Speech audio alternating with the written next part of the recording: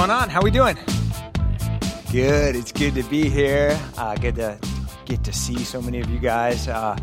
It's always fun on Sunday morning to see. I know there's a lot of our relationships that only happen like once a week, but it's amazing how even just seeing each other once a week, we can build these deep relationships, and how much joy it brings, at least in my life, to see so many of you guys on Sunday and connect with you.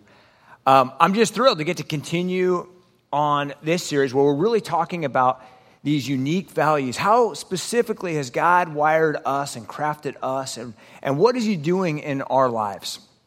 And this week we're looking at the concept of compelling content, right? How do we encourage each other with grace and truth that lead to transformation?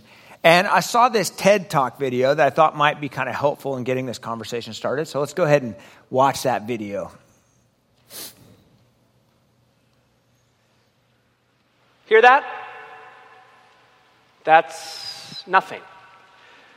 Which is what I, as a speaker at today's conference, have for you all. I have nothing. Nada. Zip. Zilch. Zippo. Nothing smart. Nothing inspirational. Nothing even remotely researched at all. I have absolutely nothing to say whatsoever. And yet, through my manner of speaking, I will make it seem like I do. Like what I am saying is brilliant. And maybe, just maybe, you will feel like you've learned something. Now, I'm going to get started with the opening. I'm going to make a lot of hand gestures. I'm going to do this with my right hand. I'm going to do this with my left. I'm going to adjust my glasses. And then I'm going to ask you all a question. By show of hands, how many of you all have been asked a question before? Okay, great. I'm seeing some hands. And again, I have nothing here. All right. So that goes on for about 15 minutes, and I completed it because I finished the tasks I start. It's amazing. For like 15 minutes, this guy completely keeps your attention saying nothing. And I had a similar experience like that one time we were in San Francisco, and there was like this street performer.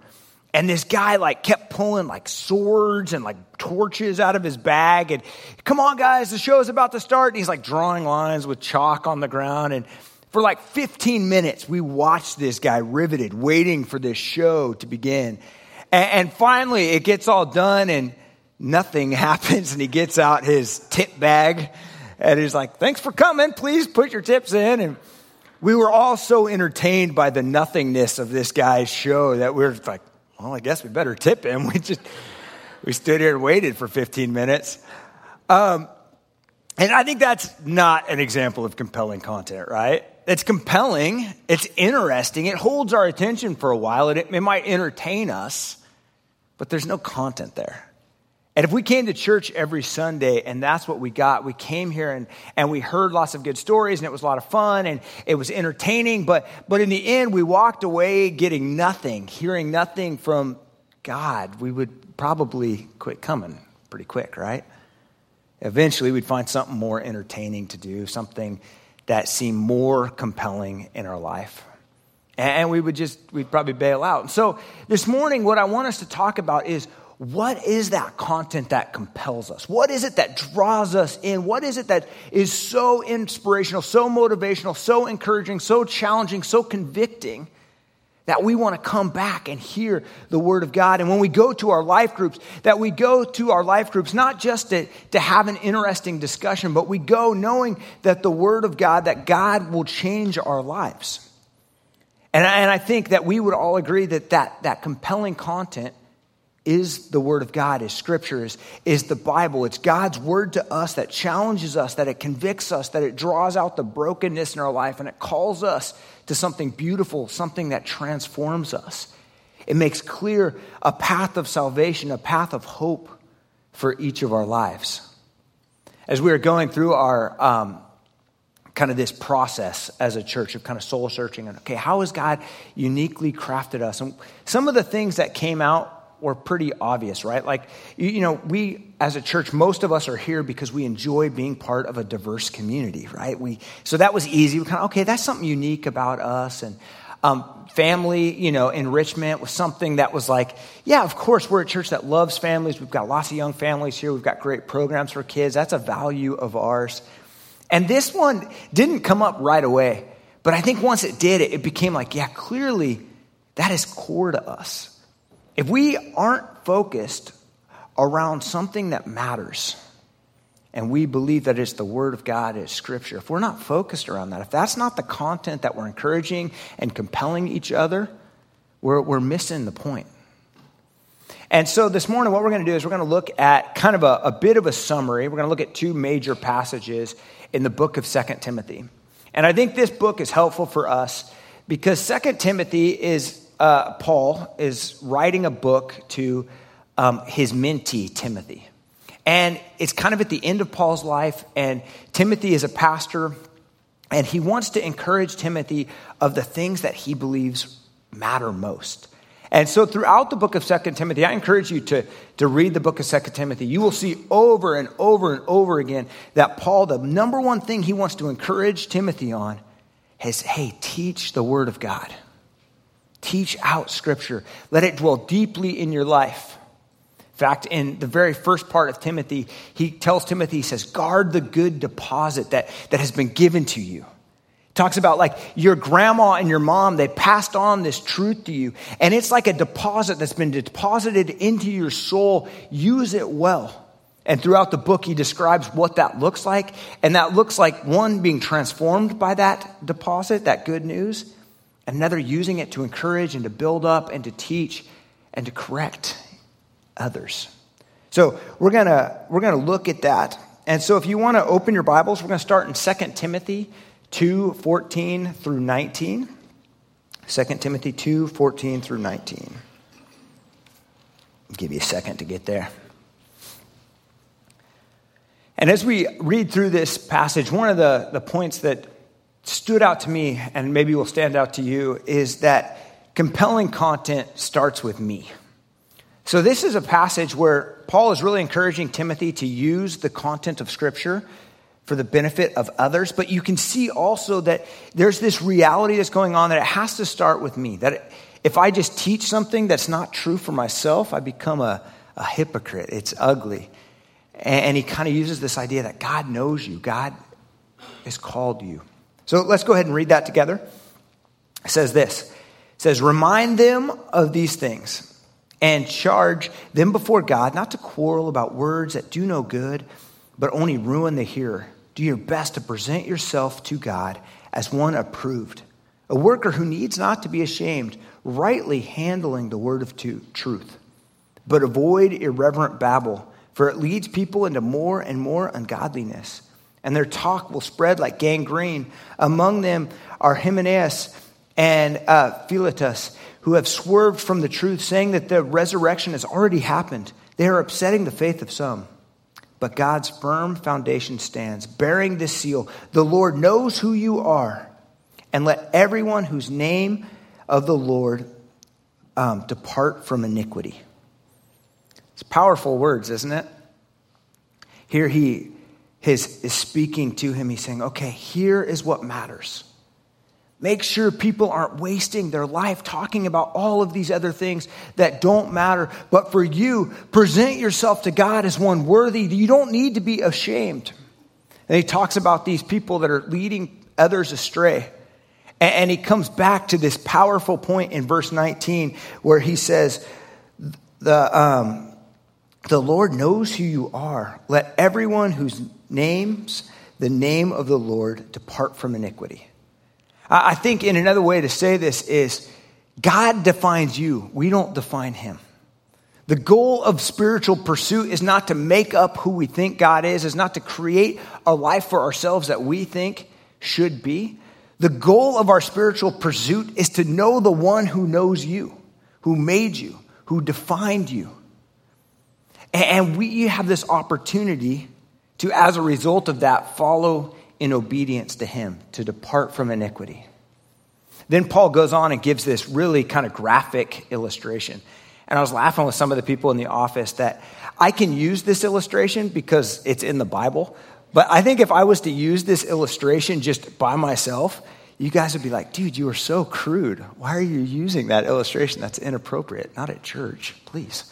But Paul said it first. So he goes on to use this illustration. He goes, all right, so in a house, and he's talking about like a rich mansion, not probably just a normal house, but a mansion, you're going to have a couple of different kind of bowls, right? You're going to have your fancy bowls. They're going to be covered in gold and silver and stuff like that. And when you got company over, you're going to get out your fancy bowls, and you're going to put your little dates or whatever you're serving to your company, and you're going to put that out on the table. But then you got other bowls that are made out of wood or clay, and you've got some less than noble uses for those, right? You got your porta potty bowls, right? And you got those bowls, and you got your fancy bowls. And then he goes on to say something I think is really encouraging, at least was really encouraging to me. He goes on to say, so use your life for noble things, so clean up your life. And I think the point he's making is God designed us for noble purposes. But most of us have been filling our life with junk, with garbage, with stuff that's worse than junk and garbage, right? We've been filling our lives with waste. And the beauty of that is that can still be redeemed. That can be cleaned up. That can be still used again for noble purposes. Now, I'm confident if I took one of my wife's nice bowls, well, we don't have nice bowls, but if I took one of our fancy Tupperware bowls and I used it for ignoble purposes, right? I used it to clean the toilet or do whatever. That bowl goes in the garbage. It never gets used again for noble purposes, right? But that's not the case with our lives. That no matter how messed up, no matter how broken our lives is, we can be redeemed. And he goes on right after that illustration. He goes, so flee from these youthful desires, flee from this brokenness that used to define your life, and pursue God. And how do we do that if our lives are not founded firmly in the content of Scripture? If we don't have God's word that's pointing out our brokenness, that's pointing out our failures, that's showing us what is noble and what is ignoble. Because I don't know about you guys, but there are times in my life I have a really hard time even knowing what is noble and what is not noble. There are certain things I know are right and wrong, like don't kill somebody. I'm pretty good at that one. But what does it mean to be honest? What does it mean to be pure? What does it mean to be trustworthy? What does it mean to be righteous? These are things that are challenging. So we need Scripture. We need compelling content to point that out in our life. There's another thing I see in this passage, and that's that not everything we talk about at church is necessarily beneficial, right? He goes on and he's talking about all these different people who are speaking all of this different content, but that all of these words, all the things people are talking about, it doesn't lead to life transformation. It doesn't build people up. It doesn't make people better. It actually breaks people down. It leads people away from pursuing God. He says, remind them of these things. Charge them before God not to quarrel about words that do no good and only ruin the hearers. He goes on, he says, avoid irreverent babble, for it leads people into more and more ungodliness. It spreads like gangrene, like a disease that pollutes the whole body, that starts small and it grows until it affects the health of everything. That's kind of scary a little bit. It's kind of ugly. But I think we all know that to be true. I don't think any of us, if you've been at church very long, would say that everything that's talked about in a church environment or in your life group environment or even from the pulpit is always beneficial, always builds people up, always points people to more ungodliness. There are things that we talk about that just become so petty, and we can use Scripture and we weaponize Scripture to beat each other down instead of using it for the purpose that it was intended to be used for. Or we find minor doctrinal issues that we choose to divide each other over. We start fighting over stuff that really doesn't matter. And we go, okay, well, when's the rapture happen? If you don't believe it happens when I believe, then you're a heretic, you're out, you're gone. Or who's going to go to heaven, who's not going to go to heaven? Or all these kind of weird conversations that we have that end up dividing each other. Or at times it becomes about our preferences, the things that we like, we elevate to doctrinal positions. Well, so-and-so, when they preach this way, that's the way I like it. Or when this thing is that way. I remember at the church I was at before here up in Oregon, we had kind of two pastors that preached regularly. And they both really held very similar theological beliefs. And they approached Scripture in a very similar way. But they had very different styles. And there became a point in the church began to get unhealthy, and people started fighting over the style of the preacher. Well, I like so-and-so because they tell more stories, and I like so-and-so because they're more emotional and they're more in touch with me, and it became this weird gangrene that tore apart the church. Or maybe even more dangerous is when we start to use Scripture to make our own agenda instead of teaching what the Scripture actually teaches. Right? And that's where you see heresy and these lies that infiltrate the church. And so it tears us apart. It can break us down. We have this saying in our church that we use sometimes that we're about majoring on the major and minoring on the minors. And what we mean by that is we believe that all of those doctrinal issues, no matter how big or how small, are worth talking about. But we're going to major on the things that matter most, what leads us to salvation in Jesus. That's what we're going to focus on the most, and we'll talk about those other things, but in their right context. And I think when we elevate those minor things to majors is when problems can really start happening. An illustration of what I think maybe that kind of looks like. Imagine this. Imagine you're clinging to a side of a cliff, right? Maybe you got like a root that's kind of stuck out of the cliff, and you're hanging, and there's a big river below you, 1,000 feet below. And somebody up top goes, "Hey, I've got a rope. You want me to throw it over to you?" And you go, well, what's the tested strength of the rope? And they're like, well, it says a 3,000-pound strength. Like, well, is that a static strength or is that like a load-tested strength? What's the conditions? Does the condition look like it's in good? Is it frayed on the ends? How long is the rope? Right? At some point you go, seriously, just throw the rope over and we'll figure this thing out, right? And I think sometimes we do that as Christians. That we go, yes, it is through faith in Jesus alone, but how do you come to that faith? What does that faith look like? Was that faith something you did? Is that safe?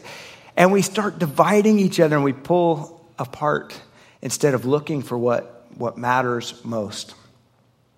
Now, we're not going to spend a ton of time talking about all of the different kind of heresies or false truths that can pop up in the church, because I'm not sure that's necessarily the best way to look at it, because things are changing and it's fluid and it's challenging to find all those things. But I think what 2 Timothy does, instead of chasing down all of those false beliefs, it points us back to the one thing that keeps us focused, the one thing that keeps us on the correct course, that compelling content that matters, and it points it clearly to being Scripture, to being the Word of God, to being the Bible.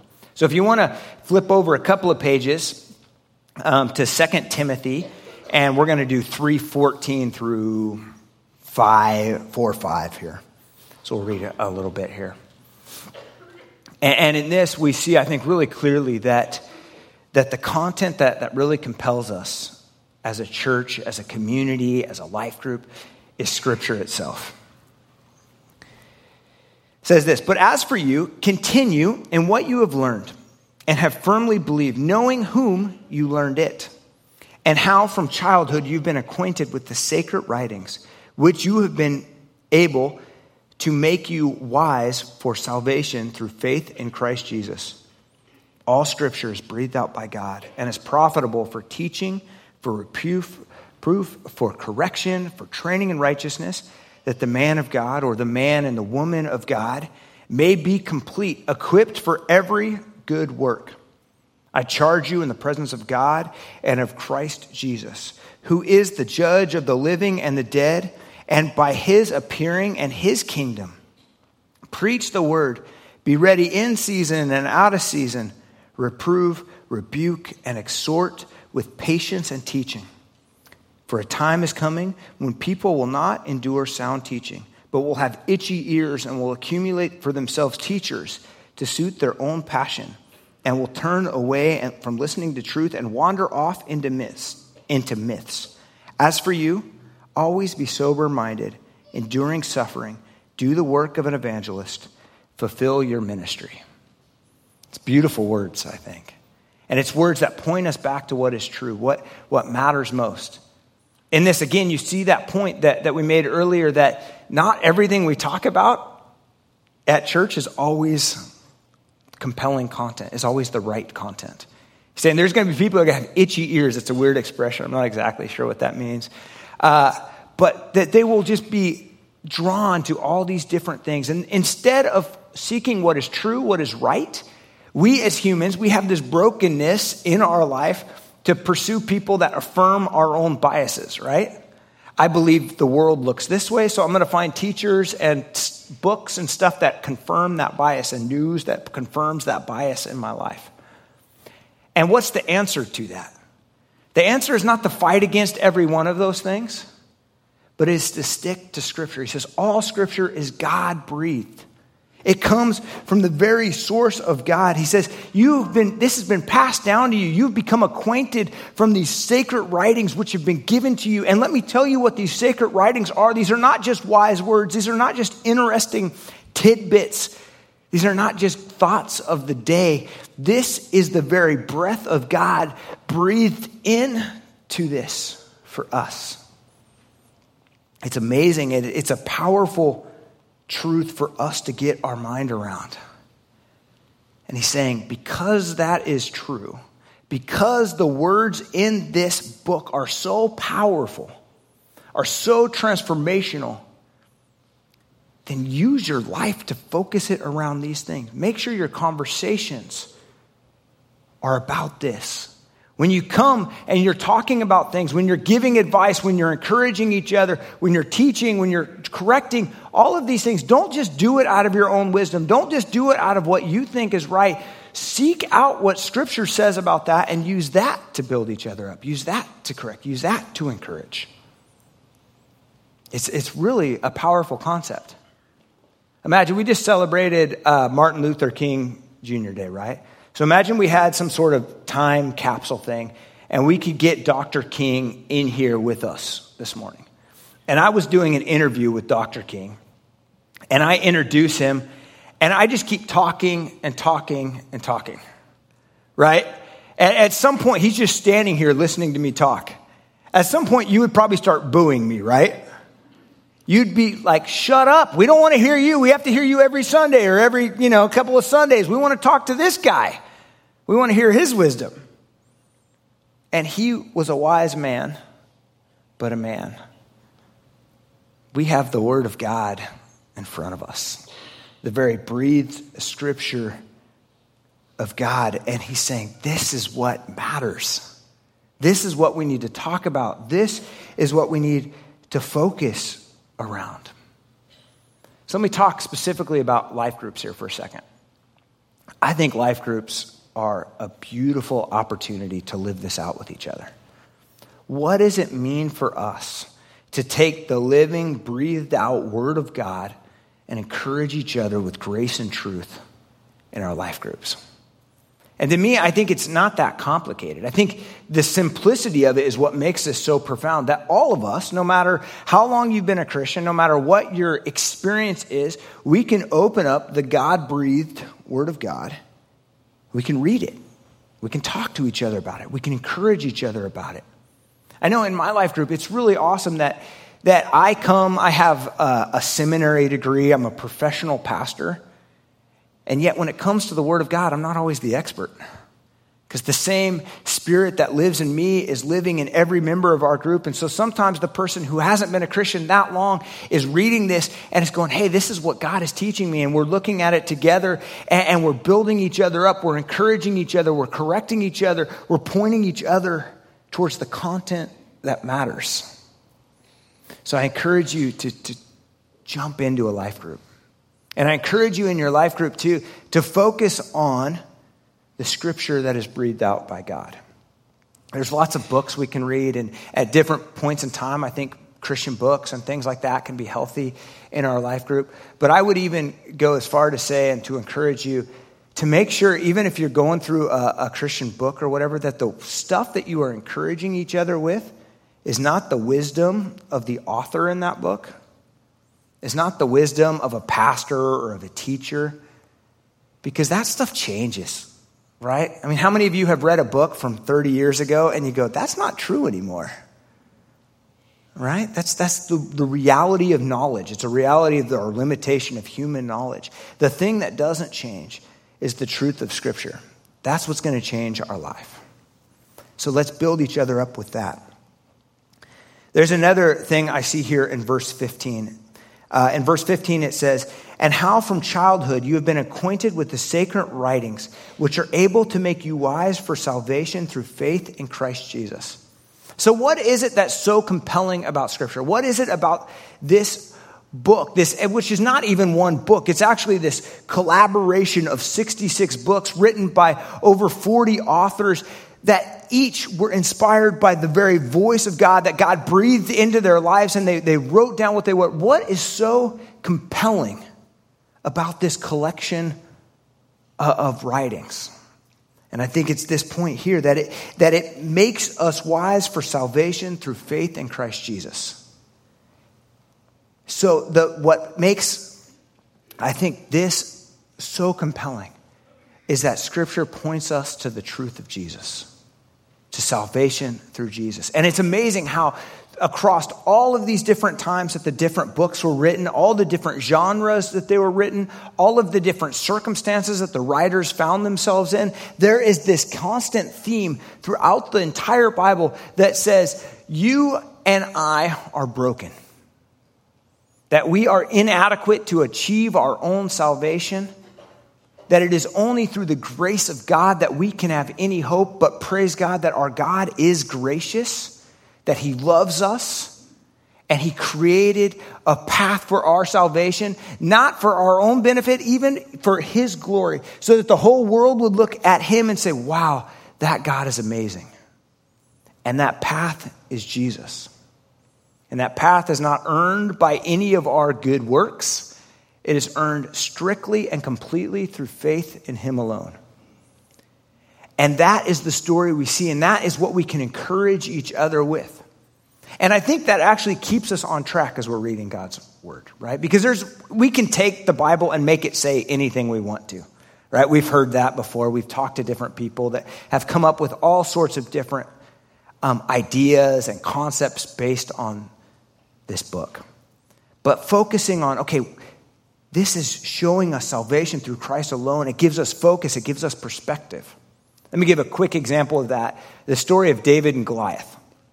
You could read the story of David and Goliath and you could come up with like leadership principles. Maybe some of you have heard talks like this. Okay, it's about using unconventional means to conquer a challenge. It's about not underestimating the competition, and all those things I think are valid points. But at the core of that story, what is the core message of the story in David and Goliath? It's that God is faithful. That God is the salvation. That David didn't have the strength to defeat Goliath on his own, and yet God was faithful to protect His people. That's the message we need to encourage each other with. That's what keeps us on focus. That's what is the content. That's why that content is compelling. It's not just that it's some good principles to live our life. It is our perspective. It is our view of salvation through Christ alone.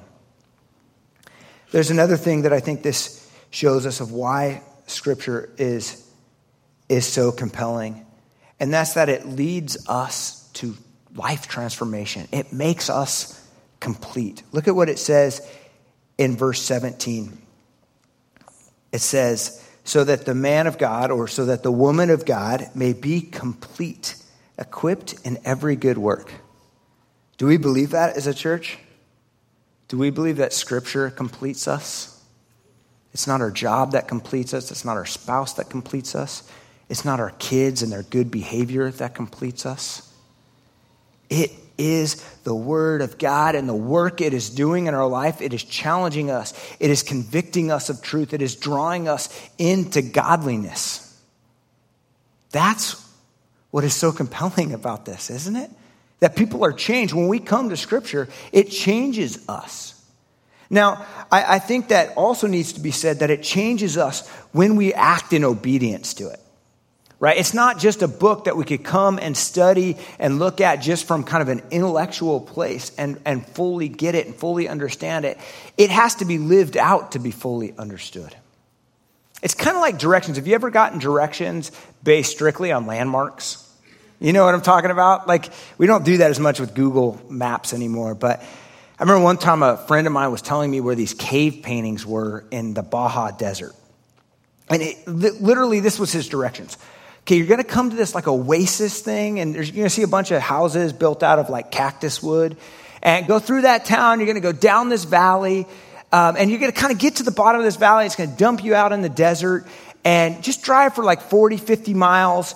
And you're going to come to a place that looks like God just got done with all the rocks in creation and just piled them up.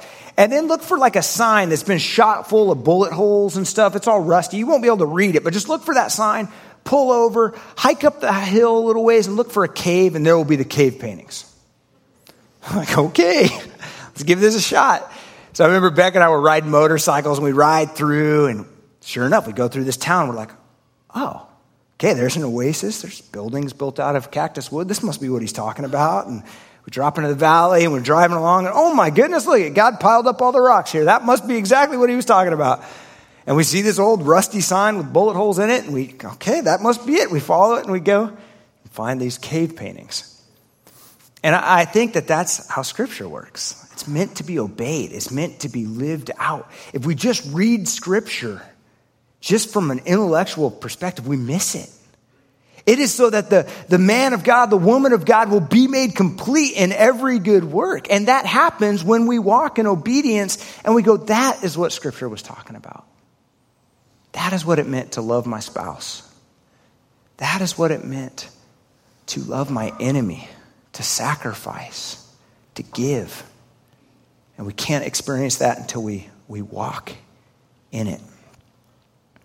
The last thing I want to just say about this passage, and as I looked at it, is that this kind of compelling content is something we must actively pursue. That there's a responsibility that I see throughout the book of 2 Timothy. It's not just something for us to know and to internally and personally do. It is something that we have to do in community. It's something that we have to do with each other. It's kind of a give and take. That compelling content, the way it's talked about here, is something that needs to be taught. It's something that needs to be encouraged. It's something that needs to be pursued with each other. Now, this book is written to a pastor, and it can be easy for us to just kind of to say, okay, well, that's something pastors need to do. Pastors' jobs, Nate's job, Ron's job, Ray's job is to stand up here, read God's word, and to teach it and preach it out. Well, that would be nice if God wrote this book just for like 1% of the church. But I don't think that's the point. I don't think that this is the inspired word of God codified in Scripture for the last 2,000 years because just a certain small percentage of the church was responsible to obey this. I think this is God's word for all of us. So what does it look like for you in your context to obey this passage? What does that look like? Now, I don't think that looks like we all have to stand up here and give sermons, or you got to get on a street corner somewhere or sit your kids in front of you and give a big sermon to them. That would be awkward. But what does it look like for us to live this out? In our strategy as a church, we've kind of identified 3 areas that we really want to focus on. We have our worship gatherings, which are part of here, and we want compelling content to be core to that. We have our impact teams, which are kind of all the different areas, both inside the church and outside the church, where we're trying to live this out. We're trying to be obedient to this content that we're learning, the things that we're growing in. And we have life groups. And life groups are the place where we say we want to gather together. We want to be opening God's word. We want to be reading it, encouraging each other. This is an awesome opportunity. And it doesn't have to be in an official life group. It can be whatever kind of context works for your family. But it's just for us, we feel like, okay, this is one way we can organize, we can create a space, an intentional space for us to live out the truths that we're learning here. How do we find a place for us to encourage each other with grace and truth that leads to transformation? What does that look like? What does that look like for your life? Who is it in your life that you are talking to with this grace and truth, that you are encouraging with that? If not, I would even go as far. Sometimes some of us might say, and I think a lot of us would make the argument, well, I don't really have that much to give. That's not my place. I'm just going to stand back and not really encourage people with this kind of grace and truth, with compelling content. And I would say that I think that actually is kind of a selfish perspective. I think we are depriving each other of what God is doing in each of our lives if we just hold on to what we are learning for ourselves. I think we're not being obedient to the truth of what this is. It's something that has to be done with grace. That's why we put grace and truth. It's not just about us telling each other, because we don't know. We're all broken people. So it's not like any one of us has all the answers, which is part of the reason we need each other. We need to be speaking into each other's life. We need to be having discussions going, okay, this week we read this passage of Scripture. What is that speaking to us? What is that telling us? At the end of our life group, we try to ask this question, kind of the so what question. You know, we don't always do a great job of it, but we kind of, after we get done reading Scripture, we go, okay, how is this going to affect our lives? What is God telling us in this? What are we to do about this? And it's really awesome. It's so encouraging to hear other people's perspectives and to see. And sometimes I will come into it from a different perspective. I'll say, I think this is what God is telling me to do this week. And then I'll hear somebody else and I'll go, nope, you're right. That's it. And we need that. So what does that look like? Is it a life group? And if so, I encourage you to join a life group or to utilize your life group in that way. Maybe you have some other sort of network of relationships that God is calling you to use this in. And if you are, I encourage you to do that. Maybe you're serving in children's ministry or student ministries and you're living this out in that context. But this, I believe, is God's command for all of us. This is a value for us that's going to run deep in who we are as a church. And our prayer and our hope is over the next 20 years, as God is pointing us clearly to a vision that he's laying out for us, that this is deeply part of our DNA. That you might not be able to identify this, but if somebody walks into our church, they might not use the words this, they might not ever say compelling content, but that they would say, you know what, Bridges is a place that, man, people really talk a lot about the Bible. They don't just talk about the Bible, they're really trying to figure out how to live it out in their lives. That's the focus of their conversation. Is that the focus of our conversation? Is that the value that runs deep in our life? And I think when we do, that's where we find true life transformation. That's when we discover the hope of our salvation. So let me close with prayer, and we'll continue to worship and kind of let these ideas grow a little bit in our soul. God, we praise you. We praise you that you have not abandoned us on this earth, that you have not left us to figure out right from wrong and truth from lie, but you've given us your word, that you inspired so many different people to pen your very breath for us. So I just pray that we as a church, that we seek to live this out well, that we're convicted by the things that we should be, that we speak of the things that matter, that we run away from things that are trivial or tear each other down or just lead to more ungodliness. God, we trust you and we praise you. Amen.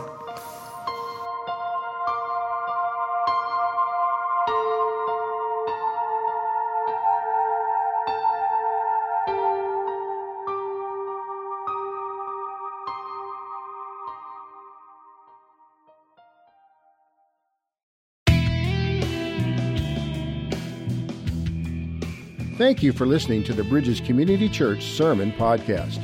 Bridges Community Church is located in the San Francisco Bay Area in Fremont, California. To know more about Bridges Community Church, please go to our website at bridgescc.org.